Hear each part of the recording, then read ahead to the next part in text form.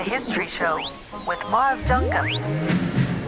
Good evening. On this week's programme, the artist who left her mark on East German children's literature. She was not really well known in Ireland. Her books hadn't really published in Ireland. The story of Elizabeth Shaw, a beloved children's author, a caricaturist for the GDR regime and a committed communist. She writes at some point, we were all great admirers of Stalin and convinced that everything that came from Moscow could only be good, even if it was sometimes a little confusing.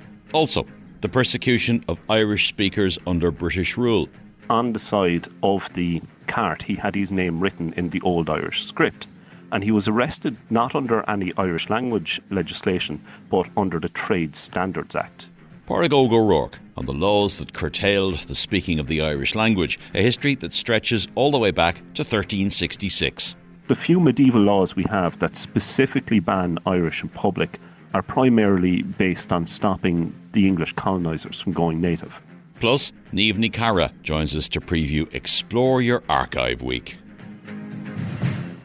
But to begin this evening, Elizabeth Shaw was an Irish artist and illustrator with an extraordinary 20th century life story. Born in Belfast in 1920, Shaw spent most of her adult life living in communist East Germany. She worked as a caricaturist for Neues Deutschland, or New Germany, the newspaper of the ruling Socialist Unity Party. She's best known, though, as an author of books for children. Generations of German children have enjoyed the picture books she wrote and illustrated, and which remain in print to this day. But Elizabeth Shaw remains virtually unknown here in Ireland. I'm joined by two guests who have researched Shaw's life and work. Dr. Sabine Egger is a lecturer in German Studies at Mary Immaculate College in Limerick, and I'm also joined by Dr. Fergal Lenihan, who's based at the University of Jena in Germany. You're both very welcome indeed to the programme. Sabine, tell us how you first became familiar with Shaw's work when you were growing up in the 1970s through something called The Timid Rabbit. Yes, it's, I actually grew up in the west of Germany in the Rhineland, but we had relatives in East Germany. My mother was from there originally, and an aunt used to send me children's books as a child. And one of these books was Der kleine Angsthase, or The Timid Rabbit, which was published in 1963. And I quite liked it as a picture book as a small child in the early 70s, because it was, the story of a timid, chubby rabbit who overcomes his fear when saving his little friend being eaten by a fox. So a quite simple moral story, but told with a bit of a sense of humor. And also the illustrations were unusual, clear strokes, bright colors, almost like cartoons. So I quite liked this. And at the same time, these books had a bit of an exotic flavor, because we received parcels from East Germany on a regular basis from relatives there. And because they couldn't send so many other consumer goods as we did in our parcels to them, it was very often books with drawings, things like this. So quite a lot of my children's books were actually East German children's books. Now, as a child, you probably didn't pay too much attention to the author's name. Elizabeth Shaw wouldn't necessarily have meant anything to you, or wouldn't have appeared particularly Irish. But you learned more about her later in life when you came across her autobiography called Irish Berlin. Yeah, absolutely. I didn't pay attention to her name at all, or that she was an Irish author.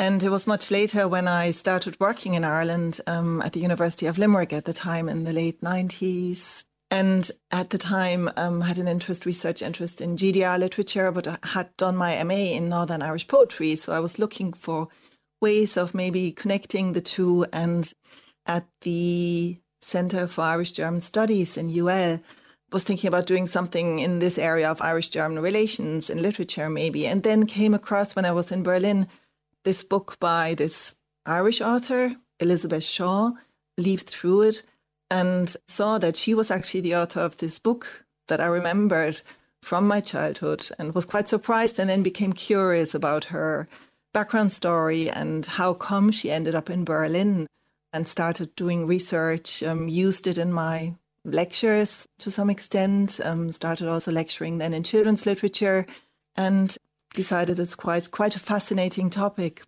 particularly when I realized that she was not really well known in Ireland, that her books hadn't really published in Ireland. It is an absolutely fascinating story. She was born in Belfast in 1920. She was the daughter of a bank manager. Tell us a little bit about her early life and when she left Ireland first. Yeah, I mean, she was born in 1920. Her father was from Sligo originally, but had moved to Belfast to take over the management of one branch of the Ulster Bank in York Street in Belfast. So she grew up in this area, which was, quite a working class area. There was a tobacco factory opposite. They lived in this building on top of the bank, middle class background, Church of Ireland background, but kind of witnessing quite a lot of poverty around them. She describes this in her autobiography as being in this fortress of this house. The back windows were barred because of whatever poverty and violence at the time. That she's from quite privileged background also becomes quite clear when she writes about her parents saying, you shouldn't play outside in the streets with these children. You might catch lice or other diseases. At the same time, it seems to have been quite a liberal, maybe slightly left-wing household, liberal Church of Ireland with, a belief in education and liberal open-mindedness. I mean, she recounts an anecdote that the family came under pressure to some extent from neighbours or people they knew because they employed a Catholic maid in the house. So they weren't involved in sectarian conflicts. They were rather from an outsider perspective, but at the same time were also affected by this and aware of this to some extent. But she and her siblings led a privileged lifestyle. And I think then her father retired when she was in her early teens, and there was some talk of them possibly moving to Dublin, but ultimately they moved to Bedford in England. And then later on, when she finishes her secondary education, she studies at the Chelsea School of Arts in London. Is that where she becomes a committed communist?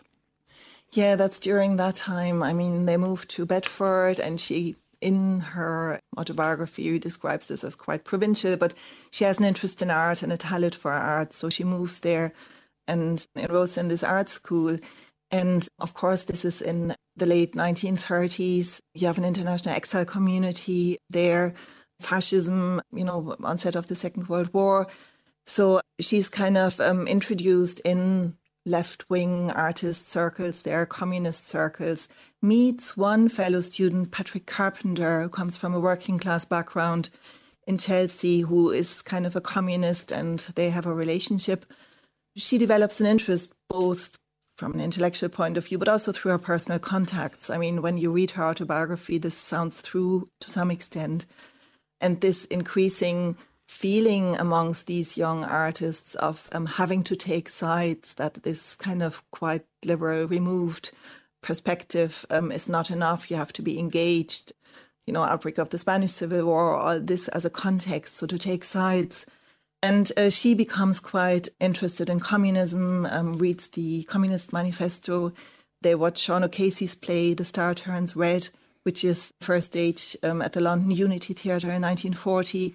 So she develops an interest in this and becomes involved, and then also meets as one of these left-wing young artists her later husband, René Gretz, who is originally has a Swiss background, but also lives in London and is involved in this art scene at the time.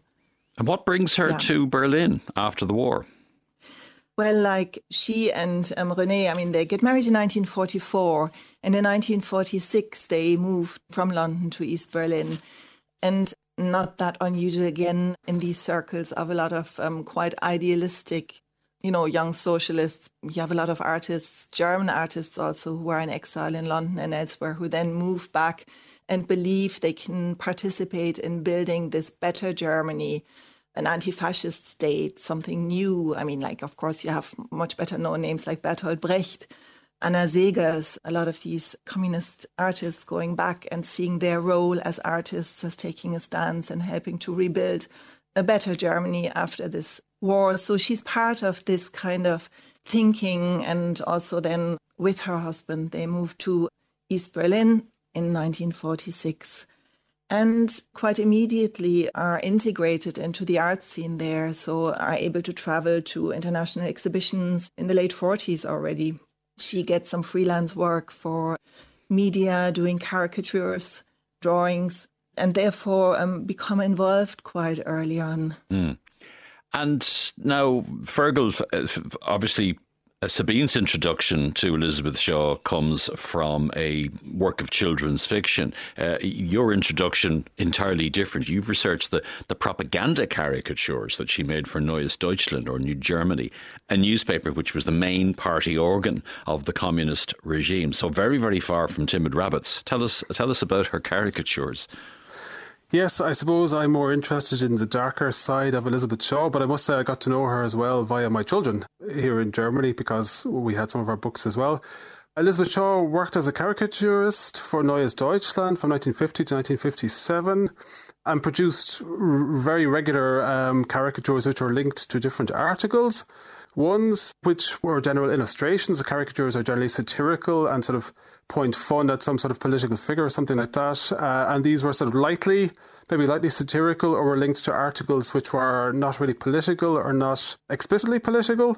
Then there's a whole series of caricatures that she produced which are basically anti-US, anti-American and anti-West German, and which depict the United States and the West German state basically as the new Nazis and the communists and as warmongers and that sort of thing. So, for example, there was one caricature, a relatively early one, that she produced from the 28th of February 1950, which is linked to an article called The USA, the New Home of Fascism, which is about the movement of Adolf Hitler's house from Braunau in Austria to the United States. And in the caricature, Shaw has produced an image of Adolf Hitler with his right arm up in a ship sailing into Manhattan. And in Manhattan, he's greeted by a man dressed with the cowboy hat. There's a man dressed with a Ku Klux Klan type figure with sort of a pointy hat. And there's another sort of, I suppose, capitalist-looking type figure with the stars and stripes. And this is, of course, very, very normal type of caricature for East Germany at the time. But I suppose the only thing that's different about it is that you have the name of a Belfast woman sort of underneath them. Fergal, when I have to admit that I had never heard of Elizabeth Shaw up to a couple of days ago, in common with most people in Ireland. But the first thing that occurred to me, the first question I asked when I was introduced to Elizabeth Shaw was, did she have a Stasi file? The Stasi being the secret police in East Germany, who were incredibly interventionist, and almost everybody in Germany seems to have had a Stasi file, or either that or they were spying for the Stasi, one or the other. Did she have a Stasi file? Were they looking out for her? Yes, she did indeed have a Stasi file. That was something that I was also sort of interested in. And I did presume that they would have kept quite a close eye on her, not least because, she travelled regularly. She was a British passport holder and she travelled regularly to Britain and to the West and to the United States. And I was able to get access to her Stasi file because she was a public figure. It is interesting. It's quite thin. There's not more than 20 pages in it. And the most substantial part of it is a report written from 1966, which is basically an investigation of her position.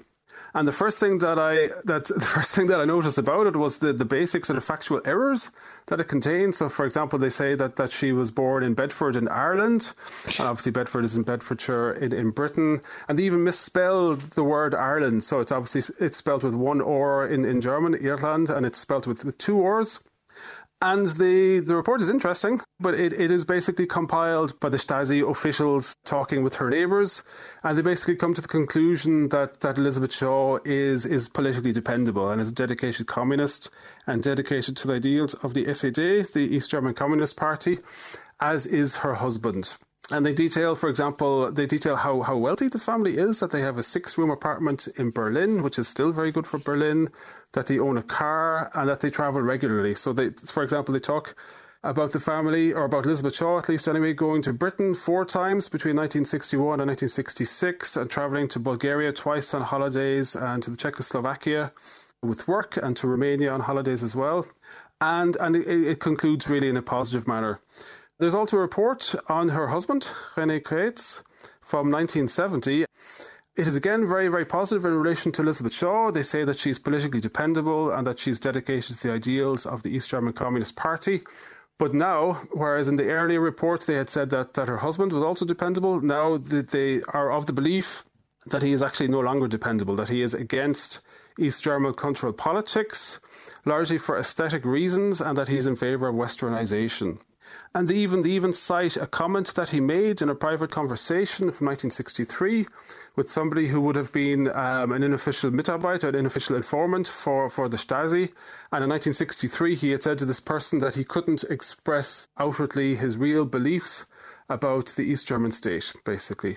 And it's also interesting because 1970 also marks a change in the style of his sculpture. Until that, he engaged in more of a socialist realist type of idiom.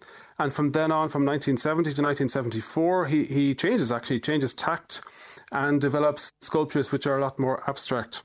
And the report on René Kratz ends sort of quite chillingly because they talk about people nearby who they view as being dependable and possibly sort of who they could engage to sort of look at the family more closely. The report ends with a suggestion of a space that could be used for a possible closer observation. And what is interesting is, of course, that a closer observation doesn't seem to have happened because René Kratz died in 1974 from a heart attack. But at this stage, he was definitely seen as not being sort of conformist in relation to the norms of the GDR. Sabine, she must have travelled to, and as did her husband, to East Germany with some sense of hope. How did she face then the inconvenient truth of Stalinism?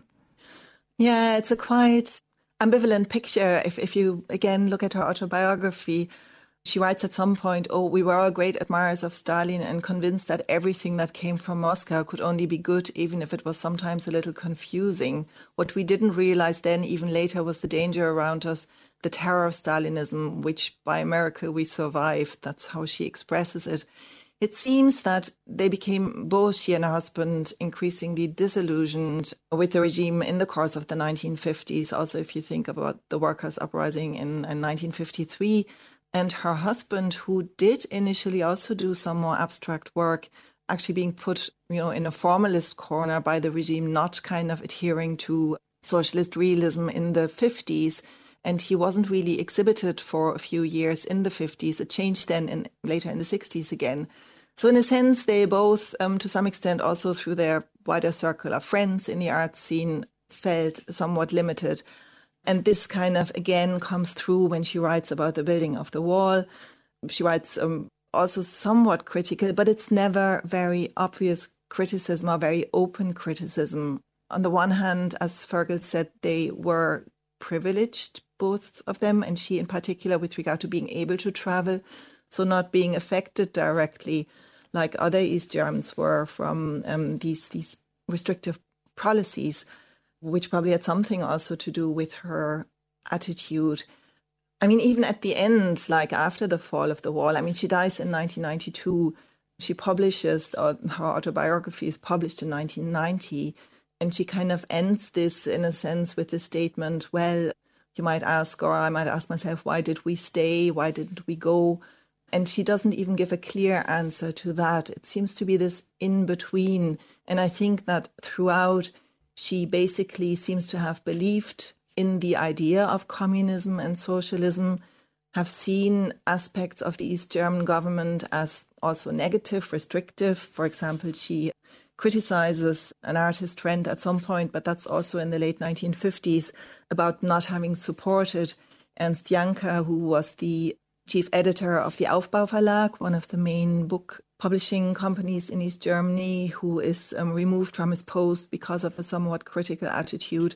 And then another friend, Udo Use, not really standing up for him. So she mentioned this as a criticism, but at the same time doesn't really go in opposition.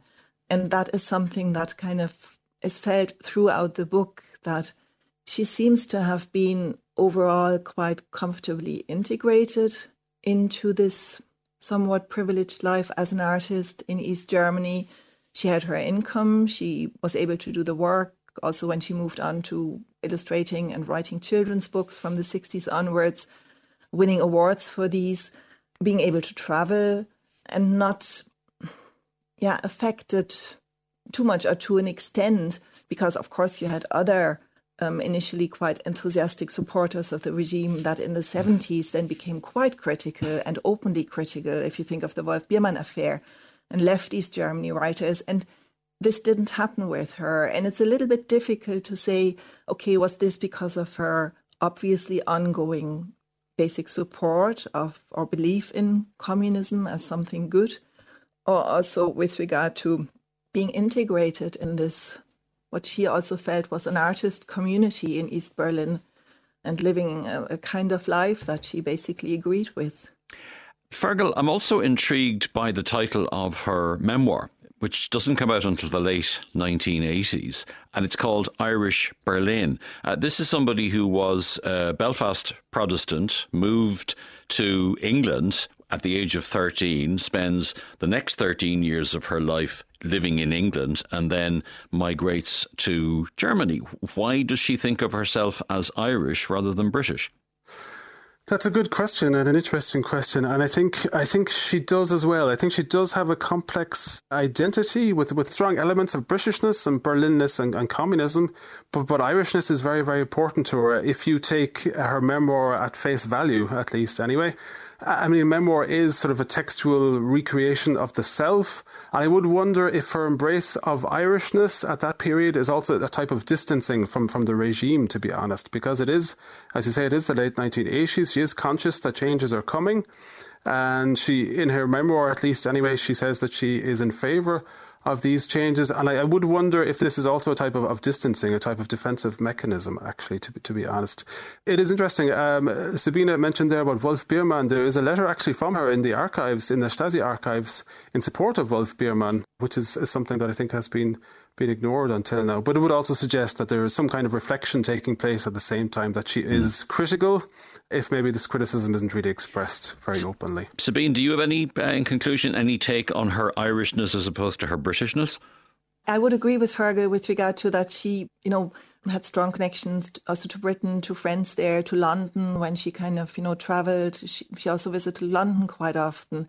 But it seems also that in her later years, when she did then travel to Ireland, like in the 1980s particularly, and she travelled around Ireland, she was quite taken by, which seemed to also have been memories of her childhood, of travelling to Ireland, to the south of Ireland from the north on holidays by the sea, and that this was something that she quite, felt attached to in a way. I mean, obviously she also had strong memories of her childhood, not just in Belfast, but outside of Belfast with relatives of her mother in a farming area, which she liked very much. But this sense of Irishness kind of, in a sense, comes through with this kind of connection to the landscape and the culture in her. And it might also be something related to her stage in life, getting older, kind of, this maybe slight sense of nostalgia or reviving childhood memories. Yeah.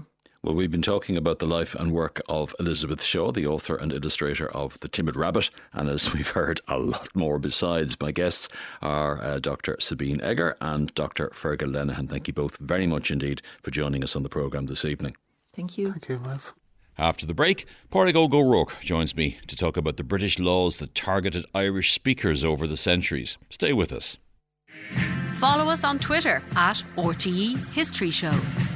Welcome back. We turn now to the history of the Irish language, and specifically the numerous ways the speaking of Irish was discouraged and curtailed over the centuries. I'm joined now by historian and author Dr. Pádraig Ó Gurrók, who has researched this topic and uncovered the stories of individuals who were persecuted for using Irish. Pádraig, the first English laws that forbid the speaking of Irish, they go back as far as the 1360s. Tell me about the Statutes of Kilkenny. Yeah, 1366, the Statutes of Kilkenny banned a number of basically cultural expressions, and primarily it's interesting, this was the English king trying to ban English colonists in Ireland from partaking in Irish culture. So one of the things they banned was the sport of hurling, that English colonists in Ireland, or the Normans, these old Norman families, couldn't engage in hurling.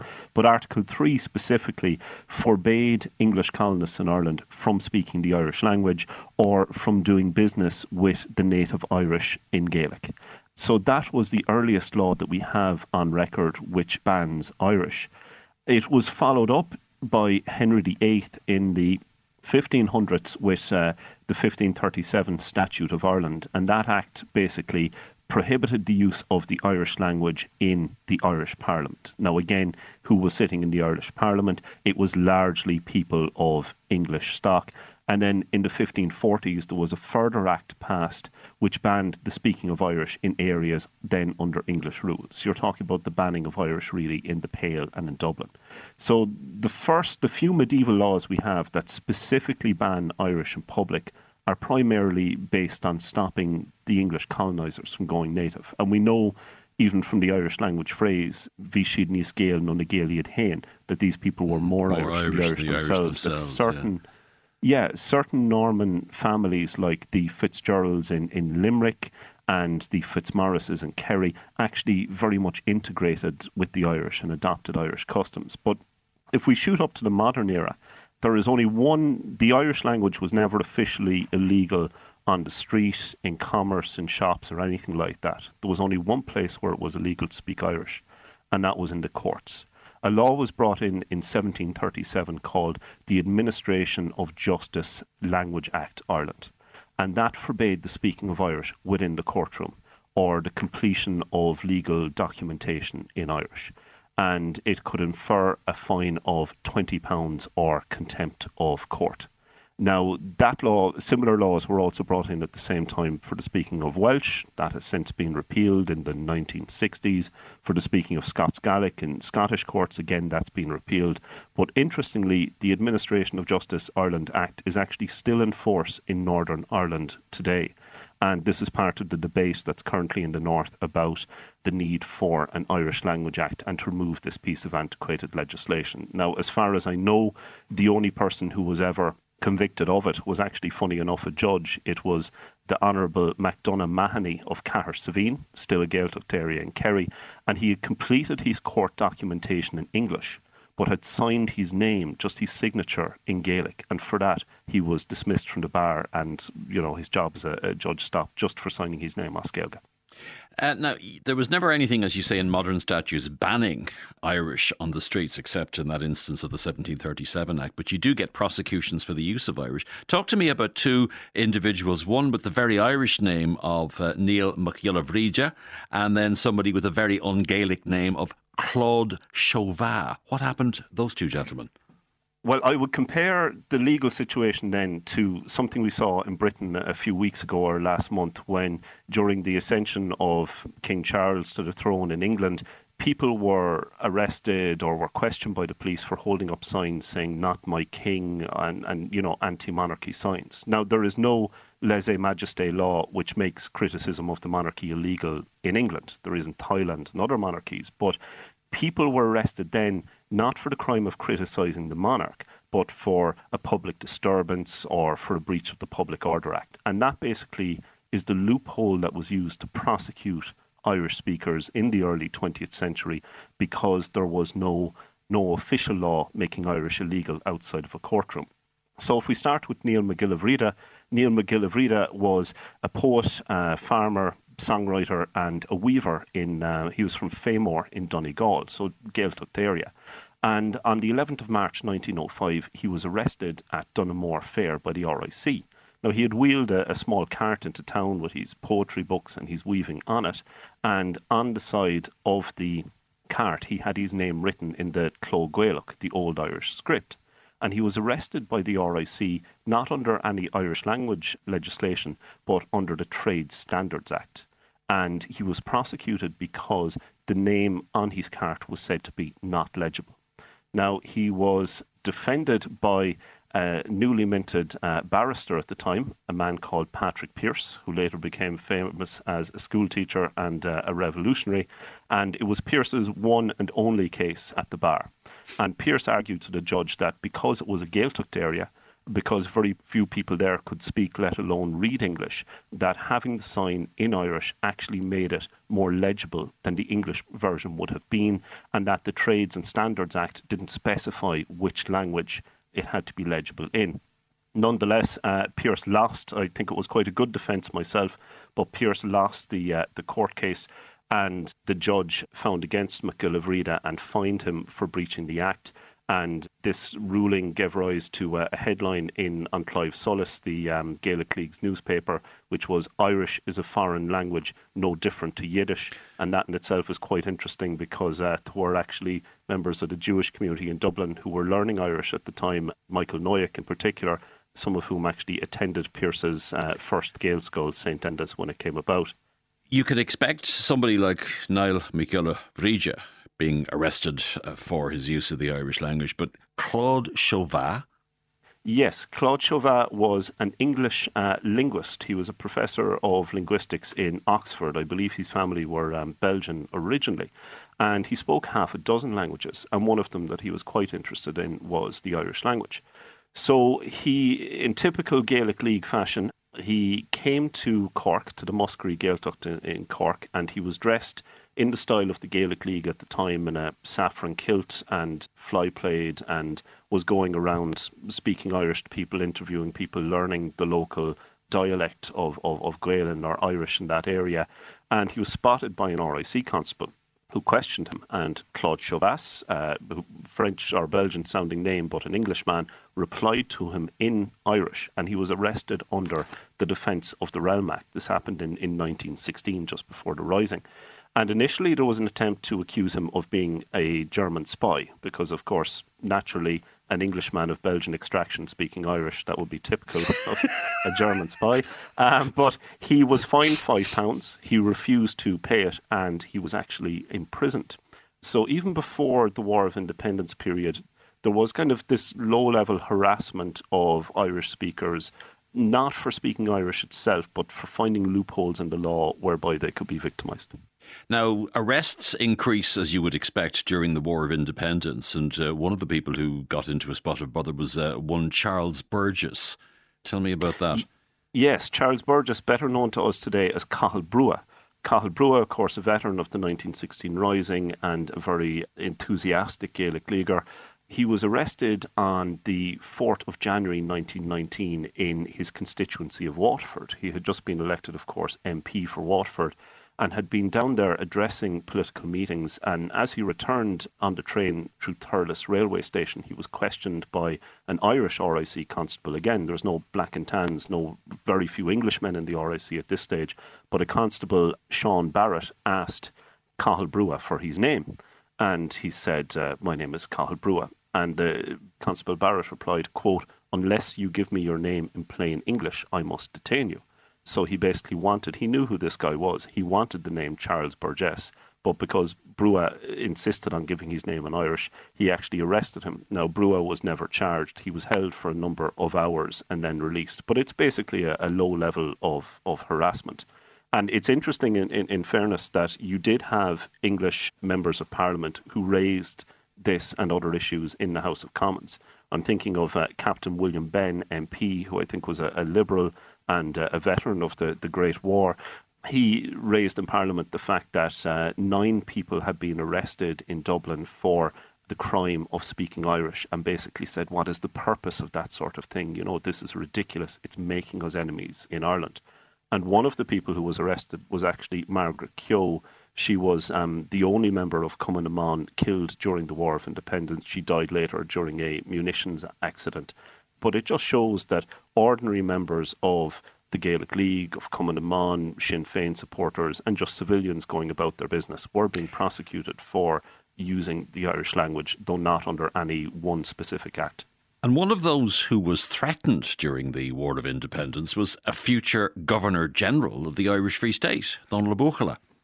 Yes, Donal Ó Buachalla at the time would have been very prominent in the Gaelic League and would have been the Sinn Féin TD for Kildare.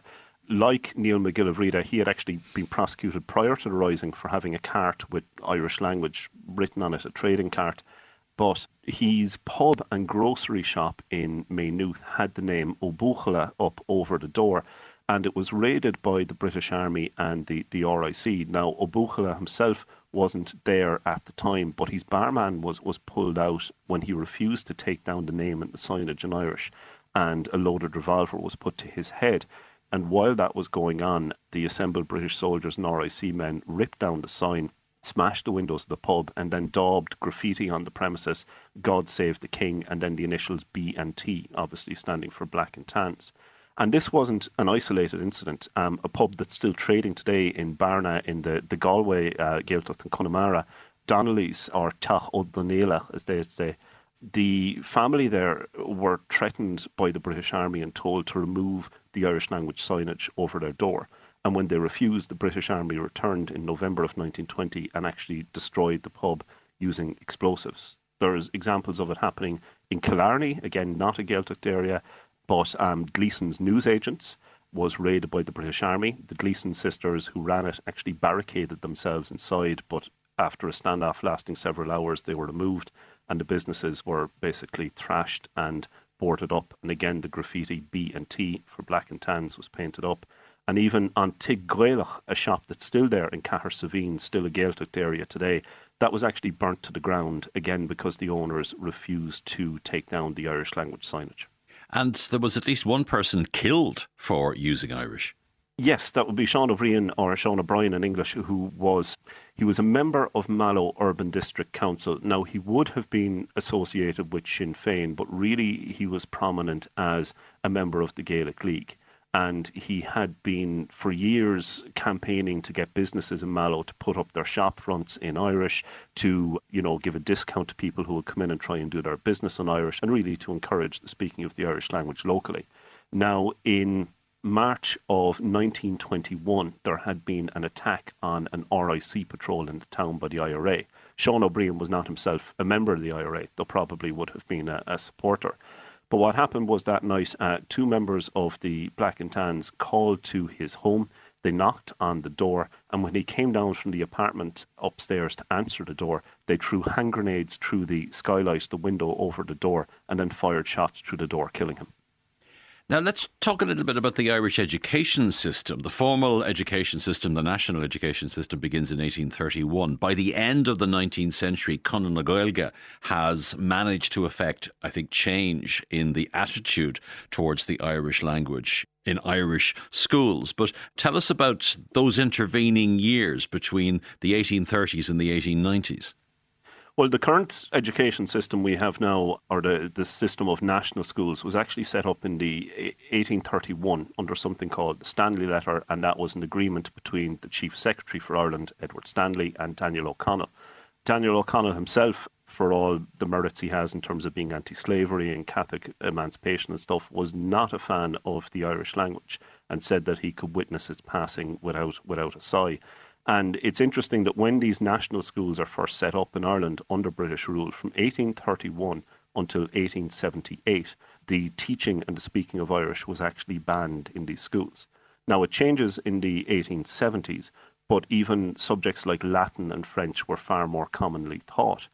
And we have to remember as well that these schools were being run by the Catholic Church. Like today, over 90% of our schools in the south of Ireland have religious patronage. And the Catholic Church at the time, pre-independence, was very much opposed to the Irish language. And for example, there was a system in schools called the tally stick, or Oscailga and Bottas score. And what that was every time a child was found speaking Irish, they would have a stick on a string placed around their neck, and the teacher would mark it with their penknife. So if a child spoke Irish 5 times during the day, there would be 5 marks on the Bottas score or tally stick. And at the end of the day, they would get 5 lashes of the cane from the teacher. So that was an attempt basically to kill off the Irish language through the education system. And this wasn't something that was restricted to Ireland. For example, in Wales, you had something similar called the Welsh knot. And that was a large flat piece of wood like a breadboard with the letters WN on it. That would be hung around the neck on a piece of string of any child caught speaking Welsh. And that almost was used to teach young Welsh children to become informers, because if Miles Dungan was caught speaking Welsh in the morning, his job was to get rid of the board. And if he found Padraig O'Rourke speaking Welsh, then he would pass the board on to me, and I would pass it on to someone else. And whatever child was found with the board at the end of the evening, they got the lashes for everyone.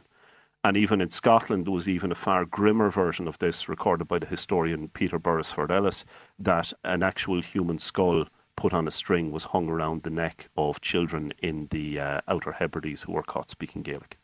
Is all of this more significant, do you think, in the 19th century than the opposition of people like O'Connell? Even though O'Connell, around the hearth, around the dinner table, the family spoke Irish. But as far as he was concerned, the language of politics was English. Was that more important? And then obviously were the effects of the famine more important than what was going on in the education system when it came to the decline of the Irish language? Well, I think, and it's something you hear of talking to people in Gaeltacht areas, where sometimes parents or grandparents themselves made a conscious decision that in times of, let's say, famine or economic strife, that our children are going to have to emigrate to go to America or to go to Britain. We need them to speak English, and made a conscious decision not to speak Irish to them. But even after the famine and in better economic times, that system continued through the education system. And as we've seen, even when Irish was becoming somewhat popular amongst people who hadn't previously spoken it, in, let's say, in urban areas in Dublin, people were being prosecuted for speaking it. So I think through the law, through the school system and through the courts, there was a conscious effort to suppress the Irish, even though there was never a language on the modern statute book that forbade people from speaking Irish on the street. My guest is Dr. Pádraig Óg O'Rourke. Pádraig, many thanks for joining us and sharing that research into the persecution of Irish speakers under British rule. Míle mágat. Got a míle mágat. Follow us on Twitter at RTE History Show. It's Explore Your Archive Week, and events are taking place nationwide to highlight the richness and diversity of archives all over Ireland. There's information online at the Archives and Records Association website, araireland.ie. I'm joined now by archivist Niamh Nic Charra. Niamh, explain to us what the campaign's all about. I suppose when people think about archives, they think about the National Archives. They have an idea perhaps that archivists are a little bit like Harry Potter and the dusty, under the stairs, kind of hidden away part of the library. And Explore Your Archives, one part of that is kind of busting that myth and getting the message out that the profession is actually quite cutting edge. And another part of that campaign is getting the word out that there are archives in institutions all over the country and they're for everybody. It would be very rare that an archive would be closed off. It might be closed off, for example, because it's a corporate archive and it's private assets, or it might be, for example, a 30-year rule that specific records can't be released yet. Or it could belong to the Land Commission, but don't get me started we on will that. we will park that particular car. But there are essentially, archives are records. They're just records that took place and were created in the past. And they cover everything. And so I came into archives myself from the world of music. So there are music archives, there are film archives, there are archives that relate to every possible thing you can think of. Every possible thing you do during the day, there is an archive for it. And I suppose county council archives would be something that people could most associate with around the country in their own counties. Local authorities would be a major source for people to access. And of course, I suppose the message is that anyone, you don't have to have a history background to have access to an archive or to want to access an archive. A lot of people access archives because of the subject matter. So if you're an architect, for example, you might want to come into the Irish Architectural Archive, which is a fabulous archive. Fabulous archive, beautiful. and a fabulous building, and a Yes, fabulous use and modernisation of a building. That's one example. Guinness have an archive. It's one of the best archives in the country. We see a lot of that material in the front-facing part of Guinness in the museum. But think of all those fantastic ads. They're all there in an archive. There are recipes for beer going back hundreds of years, and employees, for example, who would have worked for Guinness, they would be there. So whether it's local archives or subject-specific archives, they can be a great source for people trying to trace family history, for example. Or I'll talk to you about some of the events that are taking place, but I want to turn to Ambassador Gillis. Ambassador Gillis, better known in this parish as Elizabeth Gillis, our researcher. When did you become an ambassador? I'm the incoming ambassador. She is. She becomes you are the ambassador as of the 24th. So it's very new. You're wearing it very well. You don't have a chain or anything like that. She doesn't have a chain. Unfortunately, no. No, just a long list of archives. Explain what your duties are as ambassador. Well, I suppose to promote the archives, because I myself, through my work as an historian, I use the archives. And as a historian in residence for South Dublin County Council, I do a lot of outreach work, especially with schools, and it's encouraging kids to use primary sources which are found in your local libraries, your local archives, and not to be afraid of them. Not to be afraid of archives. The archivists are brilliant, and you can just find, just gems of gold. And they're brilliant. You can, in my case, looking at military archives online, the stuff is so much is digitised, and you just find that little piece of puzzle that you're looking for. You've been staring for years, and then you find it, and you just go, oh my God, there it is. So I just want people to experience that as well. And it's exciting, and the archivists are there to help you.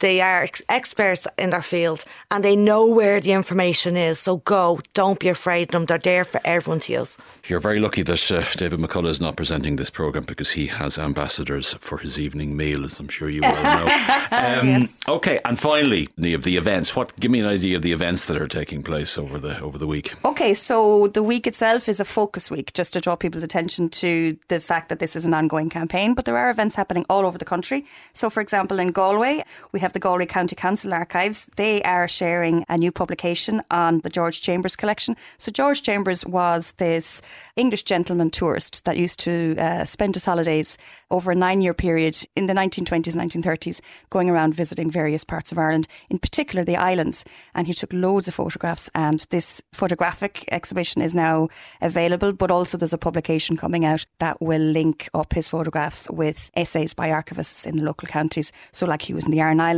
he was in the Blasket Islands, Skelligs, Arranmore and Donegal.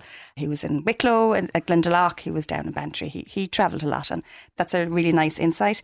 Also in Galway, in the University of Galway, as it's now known, and I'm still getting used to that name, Pan Theatre Archive is being launched. And of course, that joins so many other theatre archives that are now currently in Galway, such as the Gate and the Taibh Bhearc and the Druid and the Lyric.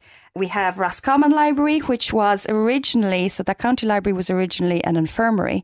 As part of this week, they are launching the digitisation of the patient registers for the infirmary from 1857 to 1901. Meath County Library have a talk just looking at rural district councils. Prony up in Belfast have a series of events encouraging people to come in and learn how to use an archive and how to research. And the ITMA, the Irish Traditional Music Archive, which is very close to my heart, they have a series of events which include making the Ceol Journal available, which is out of publications. That's been digitised. Matt Malloy from the Chieftains will be interviewed and be giving a chat. And the Cullinan Archive, which is a dance archive, will be discussed by Stephanie Markham, who's actually processing it at the moment. So there's events happening all over the country. And then a lot of institutions that may not have events themselves, whether online or in person, they will also be taking part in a social media campaign. So every day there's a different theme. Some are fun, some are more serious. And institutions from all over Ireland will be sharing items from their collection to match those themes.